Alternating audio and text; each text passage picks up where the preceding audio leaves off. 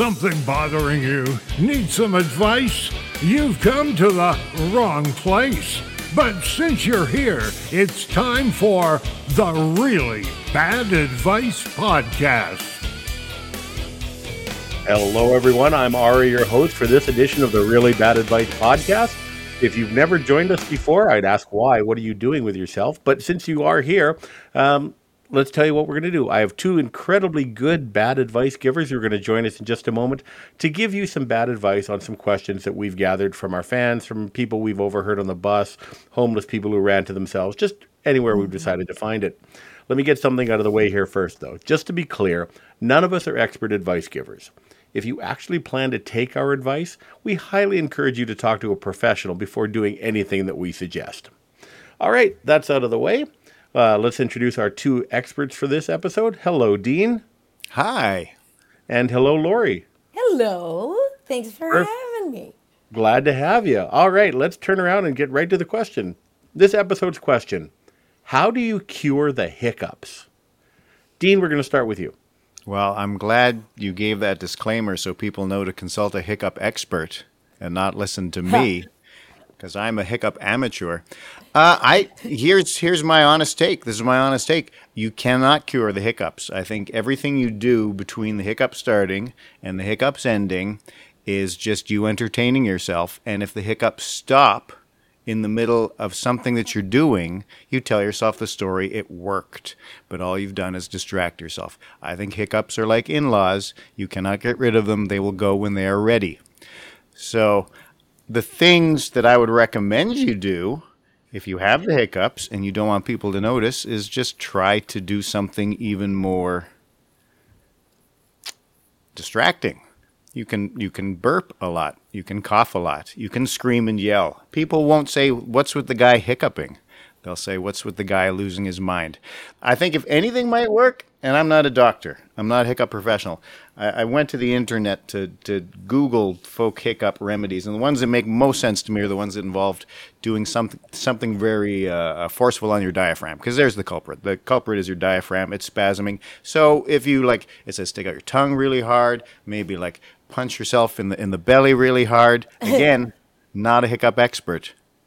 Consult a medical professional before punching yourself in the stomach. Excellent, Dean. Lori, how do you cure the hiccups? I actually, and I honestly do agree somewhat with Dean in this, because I think just my advice was just send them away. Don't bother. Send whoever's got the hiccups to a boarding school overseas, and then call me when you're done. Because none of the cures that I've ever either done, which is pretty much everything, and I think, to Dean's point, I do think that everybody who has told me how I would get rid of my hiccups has only been doing it to make me look like an idiot. So there's been a lot of handstands and a lot of drinking lemon water while doing a handstand, and lemon water coming out of my nose, and then me hiccuping. So I don't know if there is any real cure.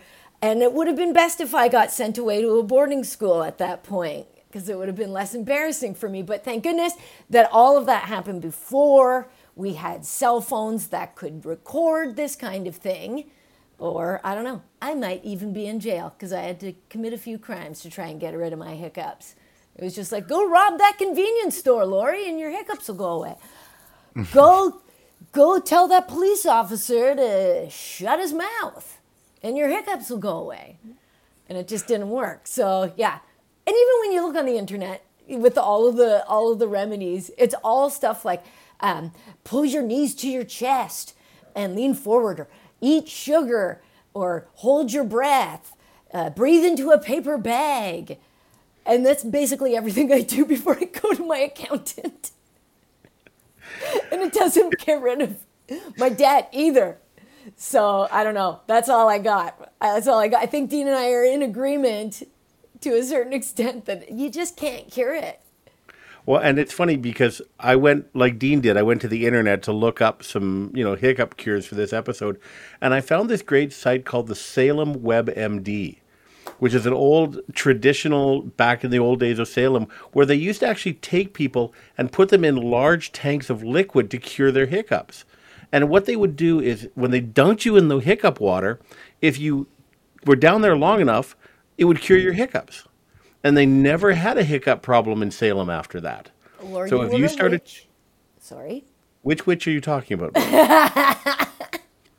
Again, we want to keep this non-denominational, so I'm just going to leave it at that. So yeah, so basically we have the Salem hiccup trials, as we like to call them, and that's a really good solution for solving the hiccups, or a really bad solution, depending if you come up or not. Let's throw the floor open, guys. Any thoughts on each other's advice? No, I mean, we're pretty much in agreement. I mean, I think Pfizer's working on a hiccup vaccine. They'll be rolling it out soon. It'll be mandatory. You won't be able to get on a plane with the hiccups unless you've been vaccinated.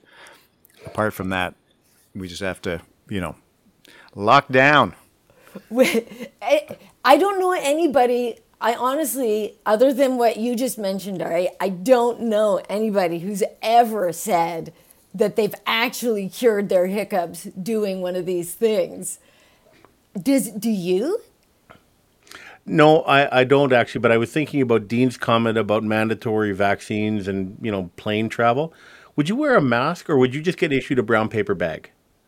I think that makes sense. Yeah.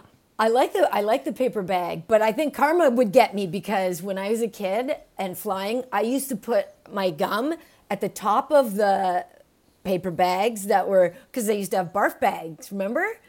I would put my gum at the top of it so that the next person would feel sick, and then they'd be like, bleh!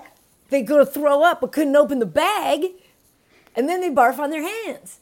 So I think that maybe a brown bag would be good for that, but hopefully there wouldn't be any little brats on the flight like I was to put chewed gum at the top of it, so they wouldn't be able to hiccup into the bag and cure them. One of the wonderful things about these episodes is that they start out one way, and now we just ended up with a solution for minty vomit. So it's just a really... it's a beautiful thing where this thing goes. Folks, we're running up to the end of our episode. Any last thoughts, parting pieces of advice for our listeners? I think enjoy your hiccups. I'm fascinated, Laurie, you perform on stage. I perform on stage some of the time. I don't think I've ever had the hiccups speaking publicly. Have you ever had it? It's strange that you think if they're going to come at some inopportune time, that would be the worst when you're in front of 300 people. I've never thought of that. I've definitely been on stage really needing to go to the washroom. Mm-hmm. I've been on the stage really needing to let out a burp in a very, discreet way. And other gas is needed to exit exactly on stage. What you mean. And has in my sure. experience. Well, Not that's with the you, nice but, part is that you're only mic'd at one end when you're on stage. So essentially, Dean, what you're saying is that hiccups are introverted. They just I won't don't come know. up. I'm just noticing that, as much as we are embarrassed when we get them, they haven't shown up in my life at the moments when they would be the most embarrassing. Do you know what I mean? Like, I've never been on stage with hiccups. I've never been intimate with my significant other and had the hiccups. So I think what I'm saying is if you want to cure the hiccups, get naked with your loved one or get in front of a lot of people and tell them jokes. Well, and it's so good that the music is coming up underneath there. That's a really safe way to get out of where this conversation might end up. So notice how I was just like, no, I will just be quiet. Dean, Laurie, thank you both for joining us on this episode. Thank you. It was a pleasure. On behalf of myself, Andrew, who is our technical producer hiding in the background there, my name's Ari. I've been your host for this edition of the Really Bad Advice podcast. As always, if you have a question you'd like to put to our experts or you'd like to join us as an expert, go to our webpage, drop us a line through there, and we will reach out to you and let you be a part of this incredibly interesting adventure that we call the Really Bad Advice podcast. Thanks for listening, folks. That was the best advice we could come up with. Check back next week for another episode of the Really Bad Advice podcast. And thanks for listening.